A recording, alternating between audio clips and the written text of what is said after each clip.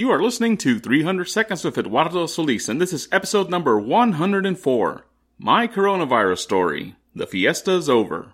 So let the 300 seconds begin. For me, the whole coronavirus business started with an email that dropped into my inbox one afternoon in mid-March, which now seems so long ago. My job at the time was being the computer tech at a local night school. The campus was small and the people there were nice, so it was a pretty cushy gig.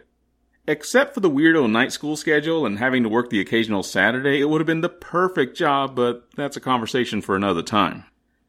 I was aware of the coronavirus situation, though not a whole lot had changed for me personally. The security guard would spend time each day sanitizing door latches with Lysol, and I had started sanitizing the keyboards and mice that were in the classrooms.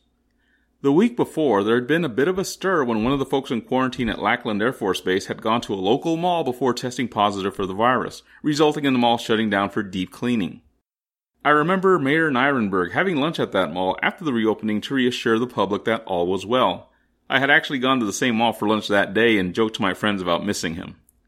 While at the mall, I asked the gal at the register if things had slowed down, and she gave a resounding yes with no hesitation whatsoever. Otherwise, Thursday, March the 12th of 2020 was just another day at the office for me, keeping computers, projectors, servers, staff, and professors up and running. Sometime after lunch, the email that would change everything arrived. That night's classes would be the final one of the session because all campuses were closing down. From here on out, classes would be online only and everyone would be working from home. That meant that folks had to gather up laptops, docks, monitors, keyboards, mice, and pretty much anything else that they might need to work from home. The email mentioned that the closure would be through the end of the month, though I quickly heard rumors that the closure would last through the end of April. My day became much more interesting after that.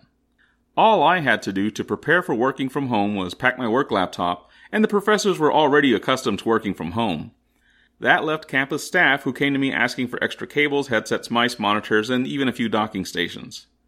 After I took care of them, I began packing up the personal items that I had in my office.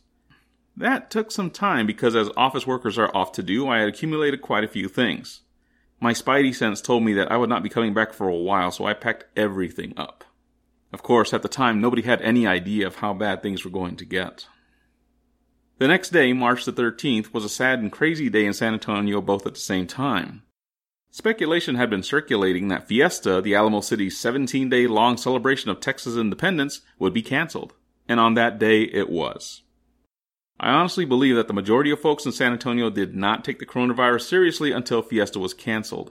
I say this because I decided to take a trip to H-E-B during my lunch break for a few things, and it was insane. The closest parking spot was in front of the store next door, and upon stepping inside, I was greeted by a mob of people with full shopping carts lined all the way to the back of the store.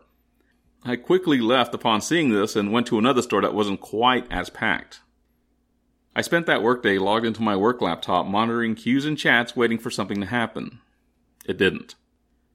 Ready or not, the new normal was here to stay. It was just a matter of how long it was going to last. It would turn out to be longer than I had hoped, and also shorter than I had expected. You'll see what I mean in the next episode. This has been 300 Seconds with Eduardo Solis. The next episode will be posted after I double check on my stock of toilet paper. Subscribe via your favorite app and visit eduardosolis.com for more words written by me. I am Eduardo Solis and I thank you for listening. Be good, take care, and God bless.